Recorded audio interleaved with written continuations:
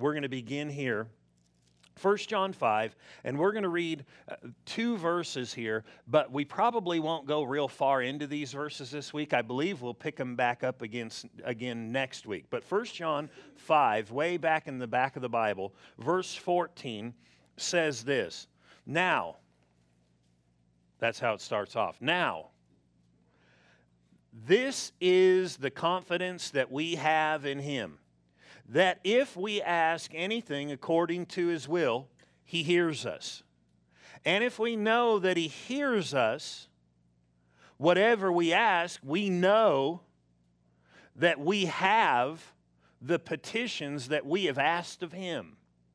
There's a lot of confidence in those verses. A lot of knowing, being sure, and things like that. Do you know prayer can be that way? It can be more of a confident thing, an assured thing. But there are some principles that all of us need to know as believers that can change how you pray. I mean change how you pray. Not, praying kneeling or standing up, but I mean praying a different way. And I don't mean, changing up externally so much as something changing inside. And so we're going to look at this the first sentence and a half, I believe, today. Notice verse 14 said, "Now this is the confidence that we have in Him, that if we ask." If we ask. Remember, we talked about that last week. If I pray. And we said this, if you've been a believer for any length of time and have known the Lord, if you have had a time of praying and, where you started giving yourself to prayer and obeying God, you'll notice that there are certain effects that happen from that. And here's another phrase that's very similar to if I pray. Here it is, if we ask.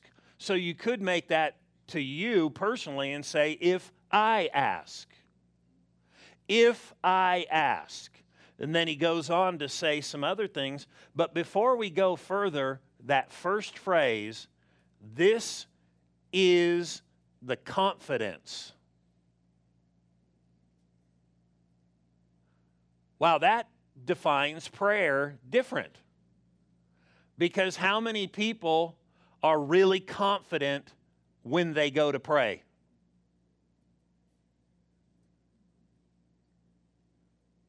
And here is how some people are confident when they go to pray. They go to pray and they go, "God, I've been doing a lot of good stuff for you lately." And they start building themselves up. And they start saying, I've been doing a lot. I'm a regular giver. Nothing wrong with that. Nothing wrong with doing a lot of good stuff. I've been helping these people. I've been doing this. I've been doing a little bit of extra. Actually, in my eyes, I've actually been doing a lot extra. But then the opposite could be true if you approach God on the same terms. Next week, I haven't been doing as much. Well, God, I did sin the other day. Well, actually, yeah, I did this morning too. Well, and this afternoon. I just did a bunch this week that just wasn't good. And so a lot of people look at their confidence before God based on what they have or have not done. And notice this phrase, this is the confidence that we have in Him. What is that in Him part? It literally means in Jesus. This is the confidence that we have in Jesus, that if we ask. So our basis for praying has to do with Jesus and not just you. You with me? That's super important. This is the confidence that we have in Him, that if we ask. So there is some kind of confidence that has to be uniform for who? Every single believer. But what's uniform between you and the person next to you? You might be thinking, well, I was pretty perfect this week. And I watched them, and they were not. They blew up, and whoo, did they ever. So obviously, when they go to prayer, they're not going to have the confidence I have. But this is the confidence we have in Him. Notice it didn't say this is the confidence we have in ourselves. Because everybody, if God really ever shined the light on your life and my life, they wouldn't look so perfect. And so this is not a confidence just based on your own things, but he said this is the confidence that we have in Him. So there should be a uniform confidence that every believer can have. And what's interesting is this guy who wrote this was one of the apostles who traveled with the Lord, who was handpicked by the Lord, and he was, somebody who was actually considered very close to the Lord. He was the one who, when people asked questions, they would ask him and he would ask the Lord. If you read through the Bible, John was that person. Matter of fact, John was one of the people that often when Jesus would separate his disciples to go with him to do things, there were different times that he would just take 3 of them with him even further. Like when he raised one child from the dead, his disciples came with him as 12, but then he took Peter, James, and this guy, John.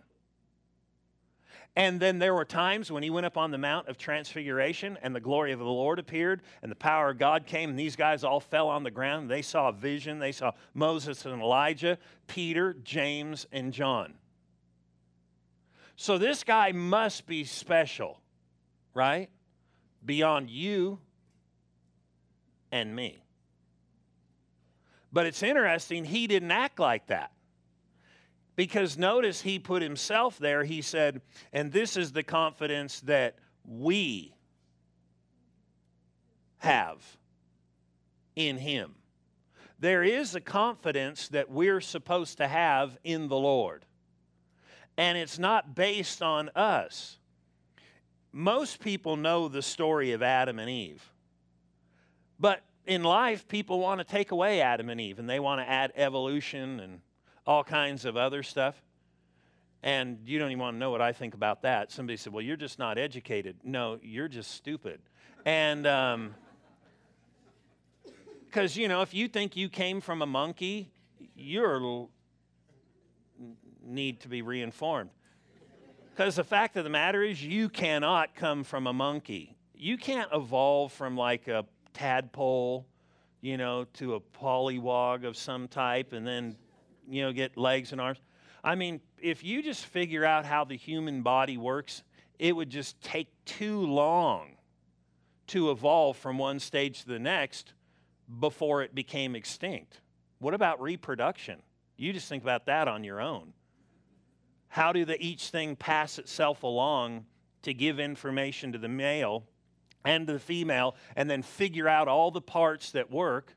And you need to be eating this whole time. And so from a one cell to having an esophagus and then going, well, where do we put it? Takes another 1,000,000 years to get a stomach. And now that it's in there, I need some kind of acid to eat the thing to absorb it because, of course, I already know I need it absorbed in my body. No, you don't. And then how do you get rid of it? It takes another 1,000,000 years or 1,000,000,000 years to get rid of it. Evolution takes more faith probably than the Bible. People talk about blind faith. The Bible is not blind faith. But they'll take away Adam and Eve's story because then it takes away God, right and wrong, and the fall of man, therefore the man needing help. But when Adam and Eve sinned, something happened to them. They would always walk with God in the cool of the day. God would come and meet with them, and they would talk to God. But what happened when they sinned? They hid themselves. They became guilty, self-condemned, and condemned in their own heart. They became inferior before God. You could say it like this: they lost their confidence to stand and talk with God.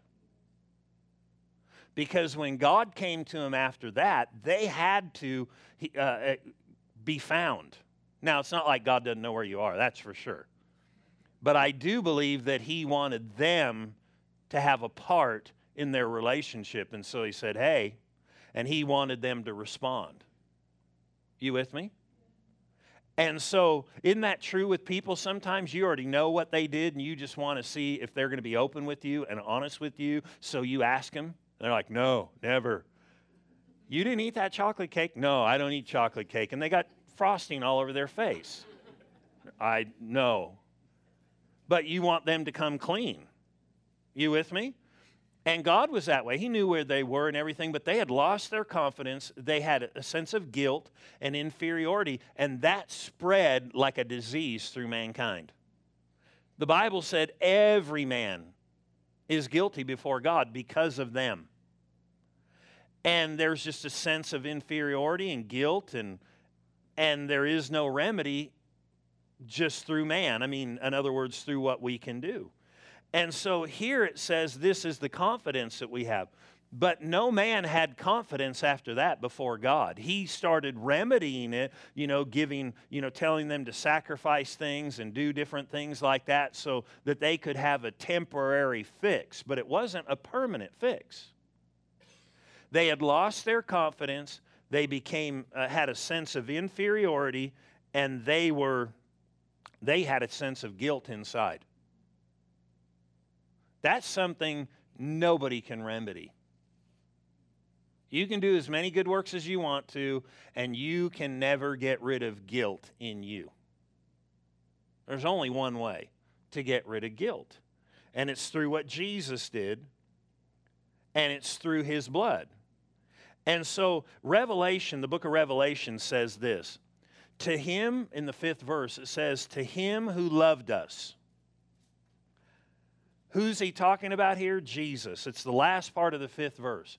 To Him who loved us and washed us from our sins in His own blood. What does that mean? It means that He washed away everything that makes you, in other words, when you receive Jesus, He washes away everything that would make you inferior before God or have a sense of guilt before God. And what happens when it's all gone, then your confidence is restored, especially when you really understand it. So knowledge of this for the believer can actually produce a confidence in them. People have a sense of inferiority before God because they still have a sense of guilt. And they think, well, if I just work hard enough, and they don't realize you can never work hard enough to get rid of your own guilt. Now, we should live right, but the only one who can wash it away is the Lord. And it happens when you get saved. The problem is this, that the church for a long time has preached to Christians like they're sinners, and that they're still lost, and that they don't have a relationship with God, and that they haven't been made new, and that God doesn't live in them, and all these different things, that they're not accepted by God. And the church has taught that. And then we've turned around, and then Christians have learned truths, and they've gone and taught the world like they're saved. You with me? You're all in good standing. You're all children of God. If you want to pray, here's how you pray. No, that stuff is dedicated to the saints, people who've given their life to the Lord. And it's a shame that we don't tell people you're in need of a Savior and you're not in good standing on your own. But the world is quite confident that I'm okay. And they're not. But then the church has this idea that they're not okay, and they are. You with me? Who's the church? This building? No, if you're saved, you're the church. You're okay. You're made new. And we need to understand that. When we give our lives to the Lord, you've been made new. And there is a confidence that comes by His blood. It washes away guilt internally. And you need to begin to think like that after you've given your life to the Lord. My sins have been removed by His blood. Now, Hebrews, the 10th chapter, is real interesting because this really talks about this confidence that we have in the Lord. And this confidence is to live this life, but it's also to talk with God. Where Adam and Eve lost it, Jesus got it back. And Hebrews 10:19 says this. It says, therefore, brethren.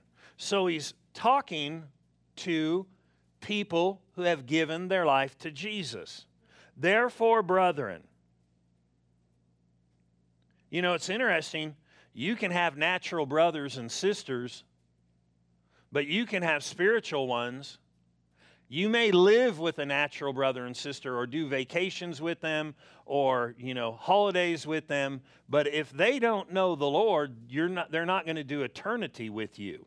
They need to know Him. But there are people who are your spiritual brothers and sisters. And it's because when you give your life to the Lord, you're actually in a different family. Ephesians says that the whole family, everybody who's given their life to God, is part of the same family and named by the same name.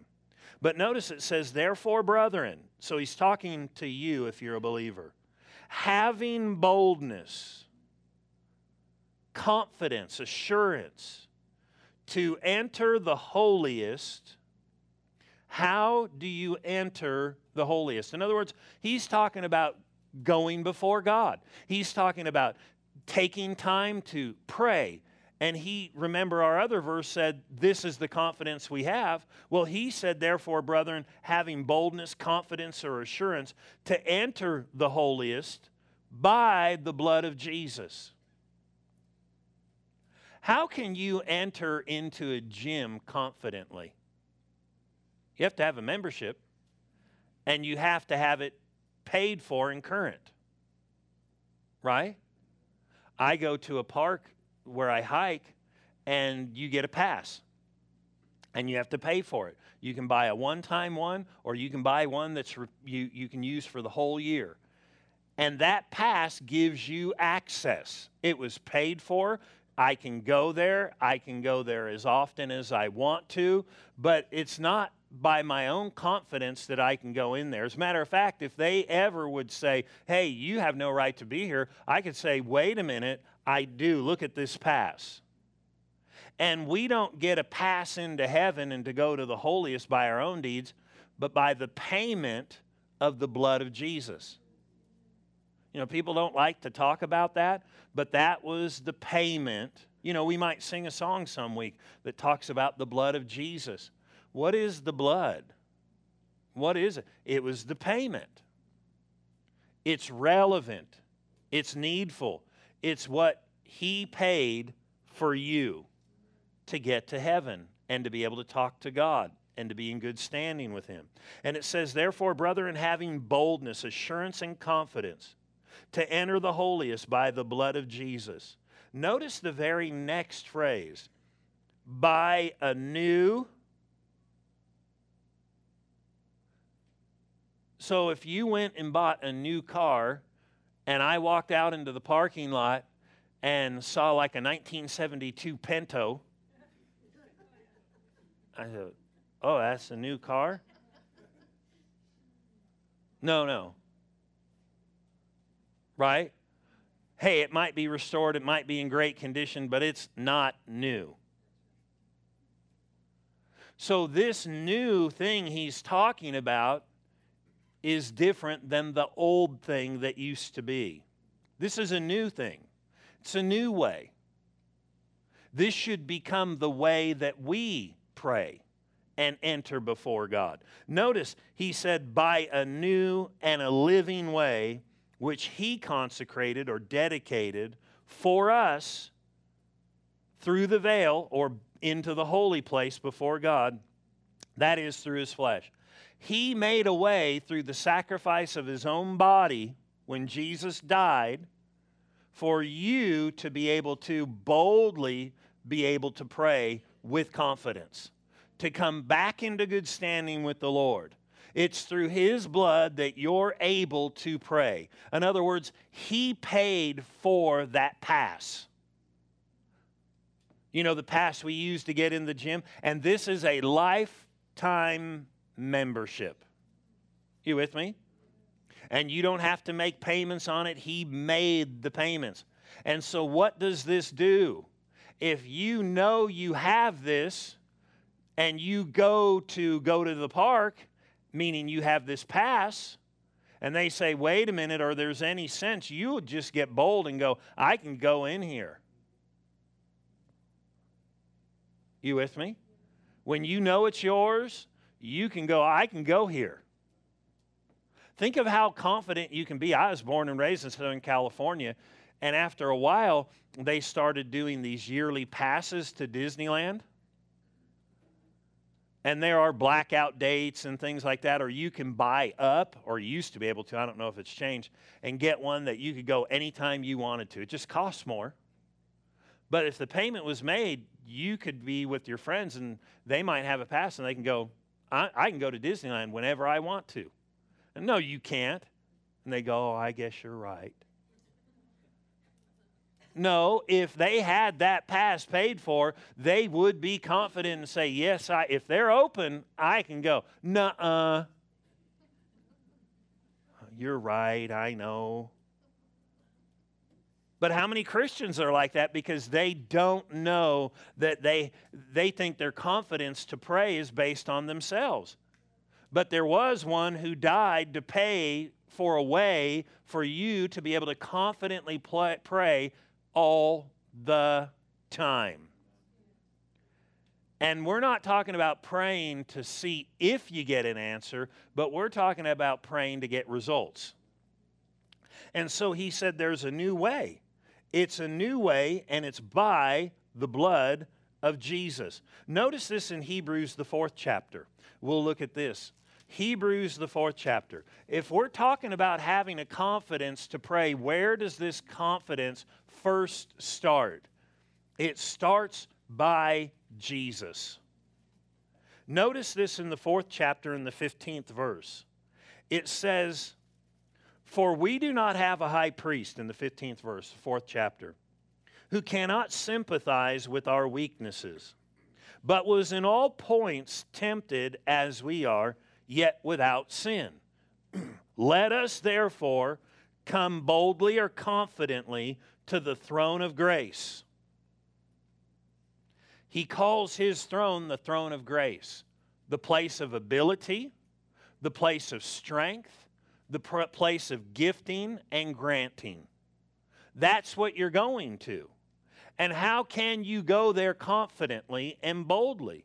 He said it's a new way, and the new way is through Jesus. The new way is through Jesus, not through you. Because really, who can really approach God by their own merit? But I do know, for some reason or another, many people have it ingrained in their head, or maybe even in their heart, that if I just do good enough, I can approach Him boldly and I'll get my prayers answered. So what really happens sometimes is people will look at me and not realize that I'm not perfect, and that, see, I knew it would be a shock to some people. They're serious? Yeah, I'm not perfect, but then people will think he's perfect enough, I'll have him pray for me. I still have to come with the same confidence based on the same things. And everybody here needs to come to the place where you recognize you have a confidence based on Jesus to get answers to prayer and to stand before God, and not based on your own performance. Well, I would pray today, but I just feel so guilty about everything I did. I don't know if you noticed this, but he said this. He said, "For we do not have a high priest," verse 15, "who cannot sympathize with our weaknesses, but in all points was tempted like us, but he didn't sin." Notice verse 16. "Let us therefore come boldly to the throne of grace," this place where we can obtain things, "that we may obtain," notice this phrase, "mercy, and find grace to help in a time of need." What is mercy, and how can you come boldly for this? Many people think that they deserve a right to pray based on how good they are. But actually, when he talks about mercy, that is when you deserve something like judgment. And so what he's saying is, when you sense inferiority, I can't stand up before God, he said you can still come boldly before him and obtain mercy. Instead of getting judgment, you can have mercy. And you can come boldly to get it. In other words, without a sense of inferiority, when you maybe haven't measured up, you can still come confidently before God. How? Through Jesus. Because of what he paid for and what he did. This will help you immensely. Because every single person in this room that endeavors to give their life to the Lord and then serve him is going to come to a place where they sense a personal failure. And they're going to think, can I pray? Can I talk to God? You actually can just boldly go. You can boldly go. You can confidently go. Why? Because it's not based on you. It's based on Jesus. And that's how he started that whole thing in 1 John. This is the confidence that we have. John himself, the one who walked with the Lord, put himself in that bunch. He didn't say, because the Lord personally picked me, I have this, a great confidence, and you guys need this other confidence. No, he said, my confidence and my assurance is the same as yours. I got it at the same store. Same place. The only place you can get it. I got it from Jesus. And so we need to understand, if we have given our lives to Jesus, we have confidence to go boldly and to obtain things. I was raised where if I went to somebody else's house, I didn't just go bust into the refrigerator. Even if it was my best friend. That's just how we were. And I even had friends that came to my house that they'd go looking in the refrigerator, and I'd say, you can't do that. This is not your house. But they were raised like that. But I mean, kids have a confidence to be able to go into their own refrigerator at their own home, I hope. I just wanted water. But the fact of the matter is, if we come boldly into the throne of grace, we should have a confidence to be able to go right into the refrigerator, so to speak, of heaven. I mean, wouldn't it be wrong if you were a child and your parents said, well, because you've done wrong, you cannot eat for the next 3 days? You don't get to go in the refrigerator. You don't get to go into the closet. No, even if you did wrong, now you might not get dessert, but you'd still go get food, right? Wouldn't you? You'd be totally confident because of your standing in that family that I can go there and I can ask and I can get something, or I don't even have to ask. I can just go and obtain it. And isn't that how he talked? He said, you can come right into the throne of grace and just go obtain it. Take it yourself. Well, I thought I'd ask and see if he wanted me to have it. He said, you can go obtain it. You can just go get it. Actually, when we study prayer, you're going to find that a lot of praying is not, Lord, will you please do this? It has to do with you just going and taking it. But we haven't been taught that way a lot of times. But I could go through scripture after scripture that tell us that's how we do it. But so many people have such an inferiority complex spiritually, maybe not in life, but spiritually, that they just don't feel like I can just go into the refrigerator, so to speak, and just grab some milk if I need it, or go grab this if I want it, and just go get it. And then they say things like, well, if it be your will, Lord. But they don't even know how to find his will. I heard somebody recently, a really good minister, say something and I just went, don't say that. I mean, he's a real good minister and doing a great work for God, and I thought, don't say that. Don't leave people with that idea. It's wrong. He said, no matter what you pray, you just always add, if it be thy will at the end. And I thought, you can't do that. That's wrong. It makes people have a sense of inferiority. It then turns around and leaves it all on God. Somebody said, well, we got to leave it all on God. What if he didn't say that? And we just made that up. What if there is only really one time in the New Testament that he ever said that? And then we've connected to everything. What if there's only one place in your car that you're supposed to use motor oil?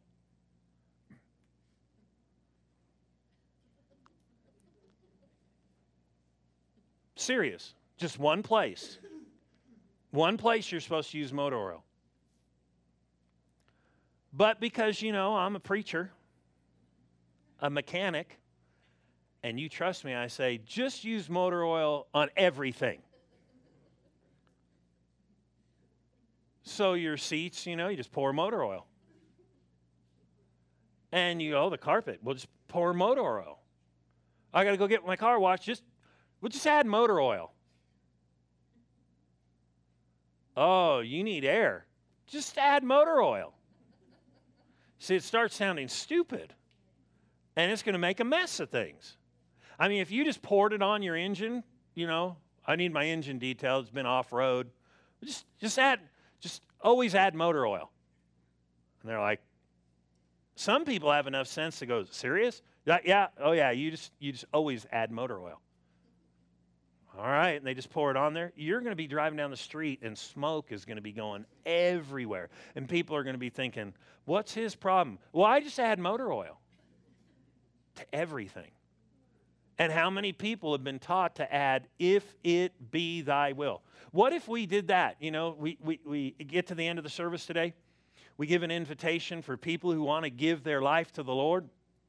And we say, come up here after, and we're going to pray with you, and all you have to do is receive him. And if you receive him, you'll be saved, if it's his will. Well, how can we come to the determination of what his will is? By praying and seeing? Well, just go about your business. I guess you're going to hell. Sorry, we're all going to heaven. Because I guess it just wasn't his will. No, we know from the Bible what his will is. And so he said here that, notice verse 16, therefore let us come boldly to the throne of grace that we may obtain mercy and find grace to help in time of need. Notice we can come boldly. Let's close over here in Ephesians, the first chapter, or third chapter. We have a confidence in the Lord. Sometimes you just have to be informed about the confidence that you have if you've given your life to the Lord. Because here's what happens. People can be contaminated by stuff. You with me? I think people don't realize that the Christian life can be super simple, but can be complex too at the same time. I know this from working on cars that, you go look, if you take the radiator cap off and look, and don't do that on your own, especially when your car's hot. And but you take it off, if you look in there and you go, wow, there's this green looking fluid, that stuff's not good to drink. It's antifreeze. But if you notice oil mixed in there, something internally is damaged. Something's leaking into an area and it's getting into something, where a place where it shouldn't be. And we need to make sure that some of these things that we've heard don't contaminate our confidence that was granted to us not by you, but by the Lord. He just granted this to you. When you received Him, He gave it to you. Period. But if you haven't heard, you may have started off thinking, man, yeah, I can pray. And then after a while, if you started feeling inferior and didn't know how to resist those lies, you might have just adopted, yeah, I remember when I used to be able to pray like that, but not anymore. You know, some people just need to be power washed, you know what I mean, and just cleaned of some junk. Because this isn't to make you feel superior to somebody else. This just was God making you sufficient to be able to be confident enough to come and talk to Him and hang out with Him as much and as often as you would like, and to get answers. And so here in Ephesians, and I'm not there yet, the 3rd chapter, we'll close with this verse. It says this, and it's real interesting. Ephesians to me is such a fascinating book.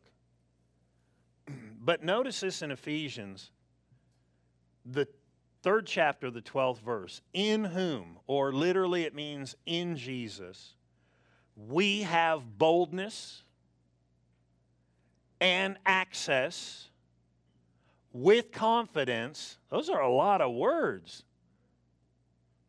Big words, boldness and access. He gave you an all-access pass. He gave you boldness to use it. With confidence or assurance. How? Through faith in yourself. That's the key. If you can just have self-faith, just believe in yourself. Now, you should believe in yourself to a degree, but if you're talking about this kind of stuff, you need to believe in Jesus. Here's the cool thing. Jesus does not change. You do. I said you do. So if you've got your faith in yourself, some days you're going to go, yeah. Other days you're going to go, oh. And those other days we don't want to talk about. But if you put your faith in Jesus and put your trust in Him, and here's the thing, you can be saved and start moving your faith back into your own self. Now, you need to live right, don't get me wrong, but the fact of the matter is your confidence, this boldness, in whom? In Jesus. We, not just me, not just you, we have boldness and access with confidence through faith in Jesus, or faith in Him. This is the confidence, and we'll go beyond this next week, but I thought, well, I'll give a little introduction of that first sentence. This is the confidence that we have in Him. How do you get this confidence to pray boldly? By your trust in Jesus. Well, you could come kick the door in now. How many of you ever came home late when you were young? And you didn't kick the door in, you went. Because why? You knew based on you're in trouble, right? And even if you thought you made it to the next morning, then your mom or dad said, so what time did you get home? What time did you go to bed? Then I can answer that, right? But we were up and you weren't home. You don't have any confidence, any boldness, because it's based on you. But when it comes to praying and talking to God, your assurance and confidence doesn't come from you. It starts because of your relationship with Jesus. He's the one who made you innocent. He's the one who washed you. He's the one who cleansed you. And if you sinned 5 minutes ago, it's His blood that still washes you. And that's why you have to keep your faith there and not move it into yourself. This is why we need to be careful in how we treat Christians too. Do you know what they did last week? Do you know what they did a week ago? You better be careful, because the Lord may have already, that might be all washed away, and now you're talking about stuff that no longer exists. What are you doing? You're making them non-qualified in your own eyes.